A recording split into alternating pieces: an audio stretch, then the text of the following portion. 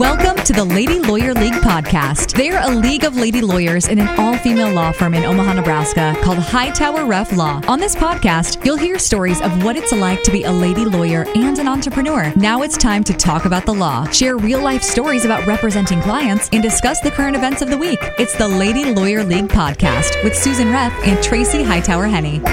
Today we're going to start a first in a three-part series about the divorce process. So in the upcoming episodes, we'll talk about stages 2 and 3, which are the middle and the end stages of a divorce. And today we're going to talk about part 1 or stage 1 of a divorce process, which comes with all of the pieces of filing for divorce and what we call temporary hearings. So what's new in Susan's life?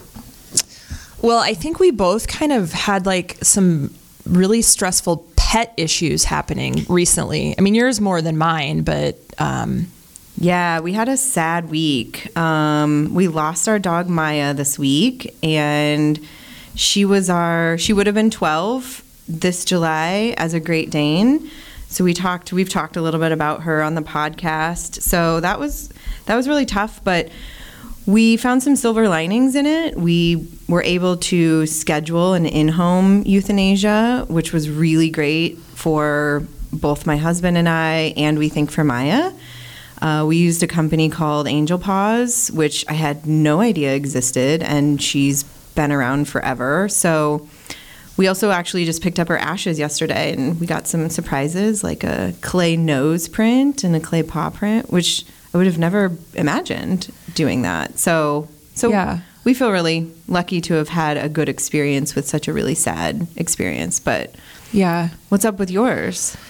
Well, so we got home from work one night and our senior cat that I think we've mentioned a few times too, he couldn't walk. And so we took him to the emergency vet, and they really couldn't find anything wrong with him.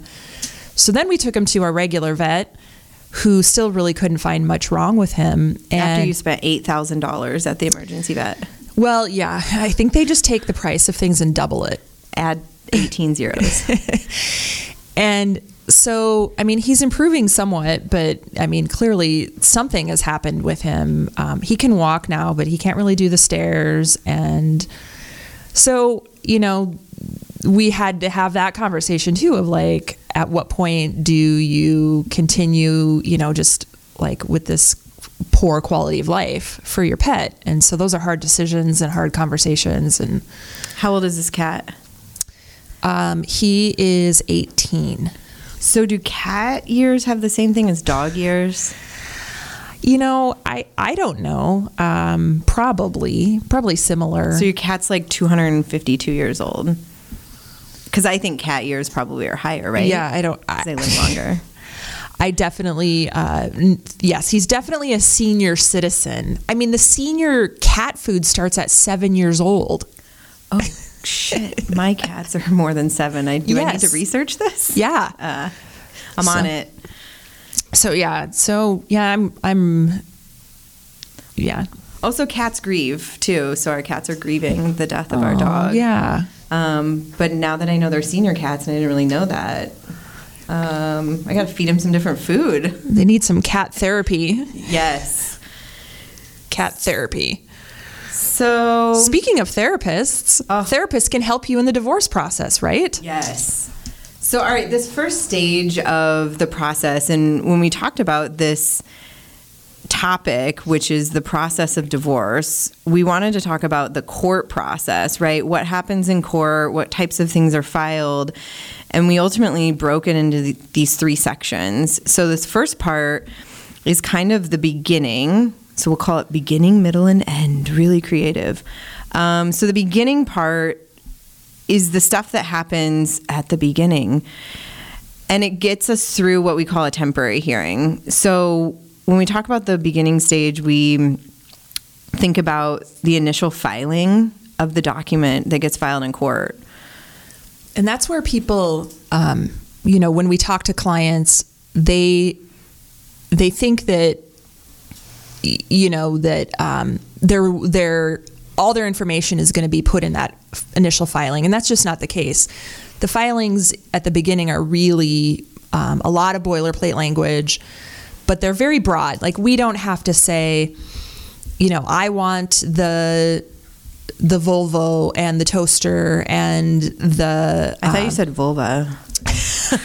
I don't know why I said Volvo. Volvo. Do a lot of your clients have Volvos? I actually have a case right now where there is a Volvo.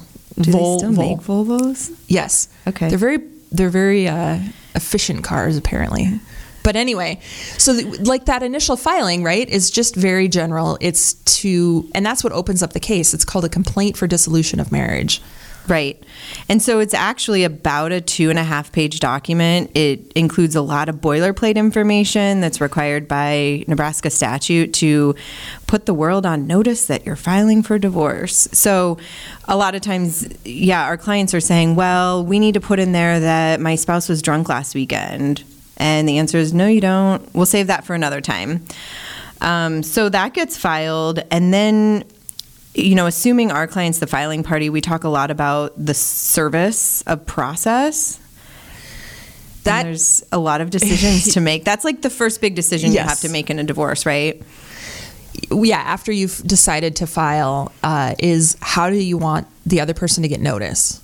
Do you want them to be served by a sheriff? Or do you want to do it a little more informally, where maybe it's emailed or mailed to them either from the lawyer or directly from their spouse?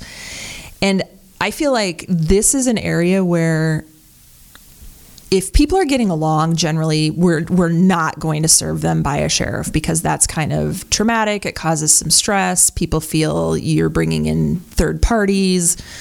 So unlike the movies where everyone gets served. Have you seen the show on HBO called Divorce with Sarah Jessica Parker? And at one point, her husband gets served at a soccer game while he's coaching the kids' soccer. Maybe it's basketball, I don't know. But and I was like, oh, that is not what happens. Not very often. Right. There's been times, though, where we've had to be creative to get someone served because either they're avoiding service or we really don't know where to find them other than some public places because we don't know where they're living. Maybe we don't know where their actual office is to serve them at work or something like that. So it is serving them at like a thing that both parents would be attending for their kids. Yeah, and sometimes there's a timing issue that we need to get someone served right away too. Maybe there's an emergency issue, a custody issue that needs to be dealt with immediately, and we can't wait for them to decide whether they're going to accept service. Right. Do you remember the one time we set up a fake meeting? Yes. At a Starbucks? Yes. And we got him served. And it was a guy that owned his own website creation business. And we couldn't get him served because he was totally evading service. And so we finally had a friend call him and want to set up a meeting to create her website. And so we showed up at Starbucks and handed him the document. And that's all that service is, right? Is just literally handing the document. And then usually the constable or the sheriff is going to file a return of service saying, I handed this document to that person. So it's also not it's not like the movies. Right. At the soccer game.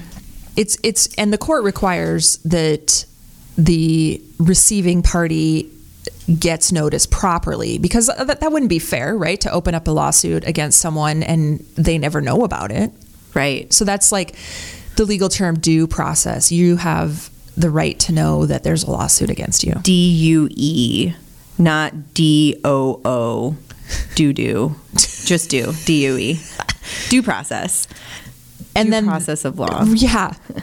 Then that person in the divorce will file a responsive pleading, and they have to respond to the initial complaint with an answer that either agrees or denies with all the allegations in the complaint. But what if they don't? If they don't file an answer? Well, so the court rules say they have 30 days to file an answer after they've been served.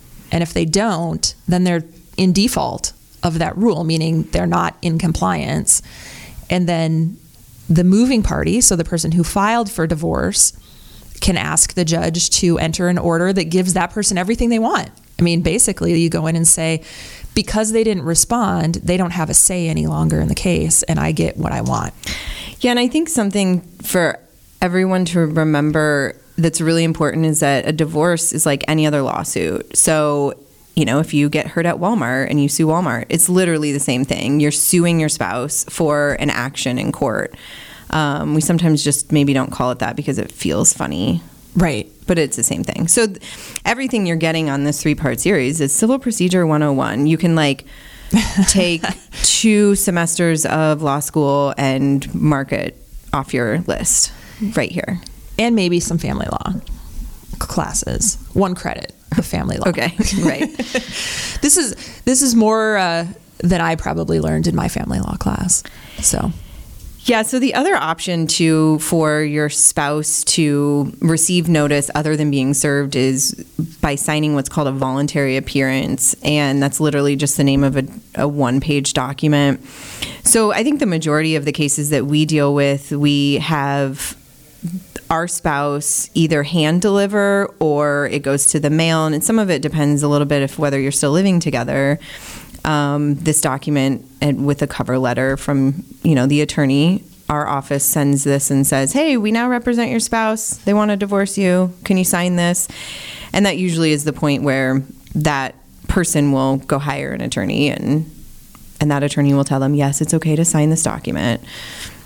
Yeah, I had a case where our client was the filing party, and she was convinced, it would go smoothly because they had been talking about divorce. They maybe even had already separated. And so she said, just print out the paperwork and I'll leave it for him at home, and I'll let him know that it's going to be there for him to pick up. And he picked it up and then said to her, well, I had a consult with a lawyer and they told me not to sign the voluntary appearance. And so she and I and she knew exactly what the voluntary appearance meant and the ramifications if he didn't sign it. We were thinking, why wouldn't you sign that? Why would an attorney tell you to wait to be served? So we serve them at the soccer game, right? I mean, right. You kind of have choice. At their birthday party. Yeah. Don't make things harder than they need to be. That doesn't happen very often, but and we don't do that. We don't tell people not to sign a voluntary appearance. Right.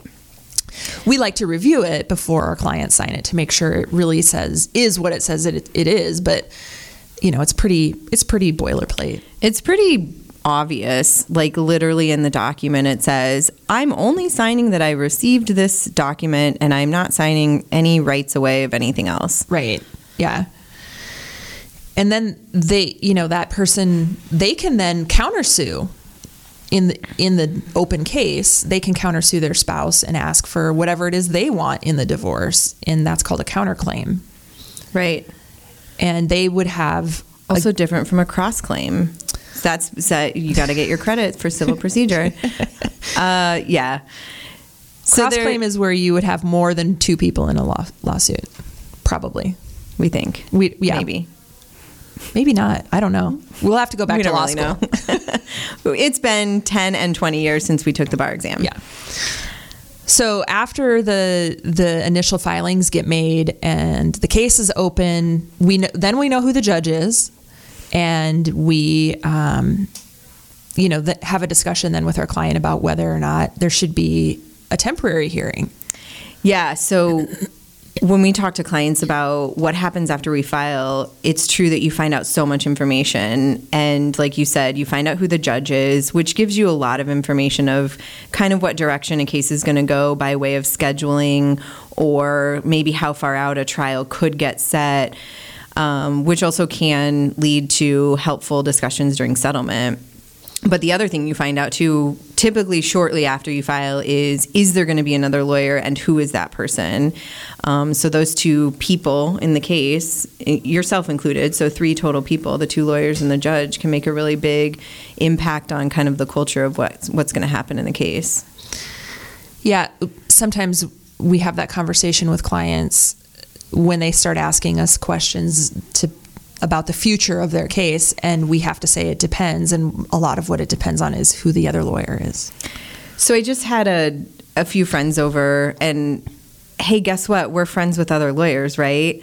I think our clients don't really understand that. And so this other lawyer friend and I, we both do divorces in Omaha. And so we've been on the other side of cases before together. And wait, you can be friends with someone who you had a case against? Wait, you can have friends as lawyers? Yeah, so we can talk about that another time. Every time we get together, we say, I wonder if our clients knew that we were friends and hanging out right now, if like that would be okay with them. And it's just, it's always really interesting. So we often will tell clients, okay, if so-and-so's on the other side of the case, we have a good working relationship with them. And this lawyer friend said that she tells people, I'm actually friends with Tracy and you have to be okay with that. And I thought, oh, that's really good. But the moment that something goes wrong in your case, it gets blamed on, you're friends with her. You're too friendly with that person. Yeah. So actually being friends or friendly or amicable or kind or professional, all of those things with opposing counsel are actually a good thing.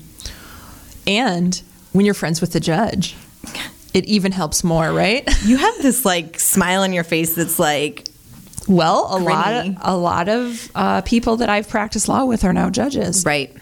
Yes, it's true. And judges are just people. Yeah. They have friends too. And you know what? There are a lot of judges who have very little family law experience and they rely on us. So we can help educate a judge in this process. And if they know us and know us outside of work to a certain extent, they trust us. And they're going to be like, yeah, if Tracy and Susan are saying something is the case, they know that we're not being conniving or sneaky or whatever. We're really putting forward the facts of the case. If you're part of the Lady Lawyer League, we trust you in court. So once the case gets filed and we know who our judge is at least, and sometimes there may not be an attorney on the other side either throughout the whole case for weird reasons, or just there may not be an attorney right away. But then, the next thing that could happen is a temporary hearing.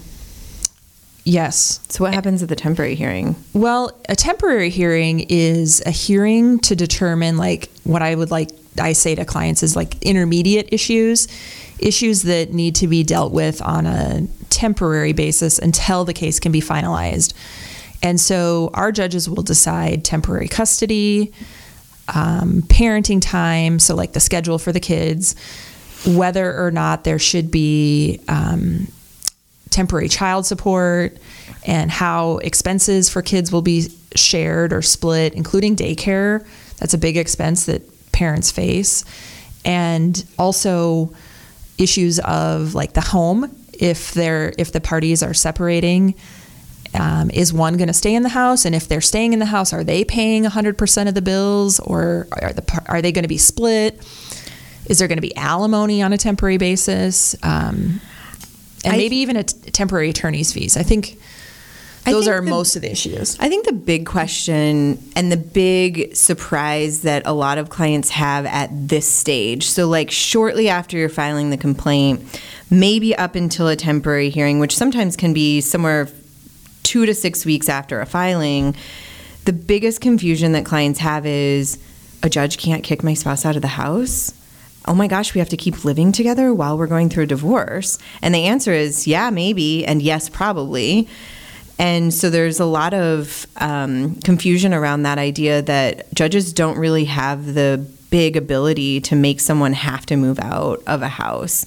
And so oftentimes we'll talk to our clients about, if you want to no longer live together, sometimes you have to make the decision yourself and be in control of that own your independence. And I think, this is where people's emotion overrides what they know. And the reason that judges are wary to kick people out of a house is because it's jointly owned. The house is owned by both parties. And ultimately, the judge will decide. Either the parties will agree on something or the judge will decide what happens to that asset. And if the judge is deciding it, like you said, 2 to 6 weeks into the case with very little information, they're wary of making someone have to take on the expense and the stress of finding their own place to live.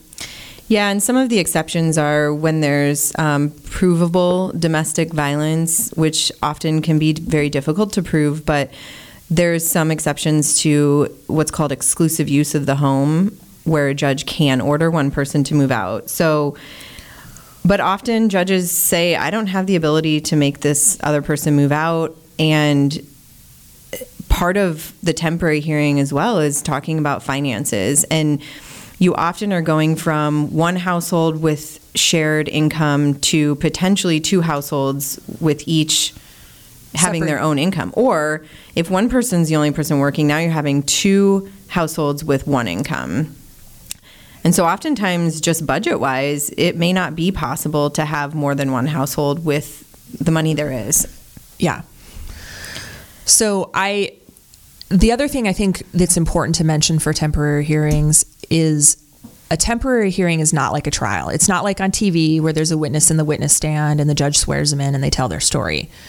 A temporary hearing is done with affidavits only. And so, I think we find a lot that our clients and the people that they get to write affidavits, people will put something on paper that they might not be willing to walk into an open courtroom and say. So they start saying some pretty negative things. And this is where it gets really hard, because somebody might think they're going into a divorce respectfully, we're going to be able to work this out. And then the other person brings up every... Are you describing mudslinging? Yes. Are you describing throwing someone under the bus? Every negative thing, like, every time that person was late to pick the kids up from school. Which was like 2 times for 2 minutes late. Yeah. Or they had to work late and they missed a soccer game. All of a sudden, they never participate in the They missed the soccer game because they didn't want to get served. But they, it's like, look, everything that, you normally as humans forgive each other for doing is all of a sudden, a red check mark. And that person has... And the person that wasn't keeping score starts to feel really bad that they weren't keeping score. And I think the good thing is that most of our judges can see between those lines, really, and kind of weed out the maybe over-dramatization of some of those things. But this temporary phase in this stage 1 of a divorce process really is the highest emotional piece of a divorce, typically. Yes. And so when we talk about this process with our clients, we often will suggest that they either continue working with a therapist that they have been working with, or that they establish a relationship with a therapist. I think we've talked about before that we can be called counselors of the law, but we are not good at it. We can listen, but we are not. Wait, we are good counselors of the law. Right. We're not good counselors. Yeah. So I think that the biggest takeaway of, stage 1 of a divorce is take things one at a time, right? When you're looking at stage 1 and this temporary hearing phase, we're not talking yet about what's happening with retirement accounts. Like, that will come. Nothing's going to happen to them. It's going to be okay.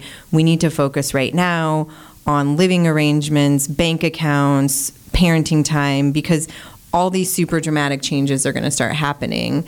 And then also having that professional help of how you're going to cope with those things personally. So many people come into the very beginning part of the divorce and they want to know what the end is going to be and not how to get there. They just think, okay, what am I going to get in the end? And there's some studies that say that people think about divorce for about 2 years before they actually talk to a lawyer. So they've been thinking about the end for 2 years. Sure. But we just get presented the facts as their advocates. So we do have to remind our clients often that we need to take one thing at a time. Let's finish this temporary hearing. Then we'll talk about stage 2 and stage 3. And reminding clients too that everything is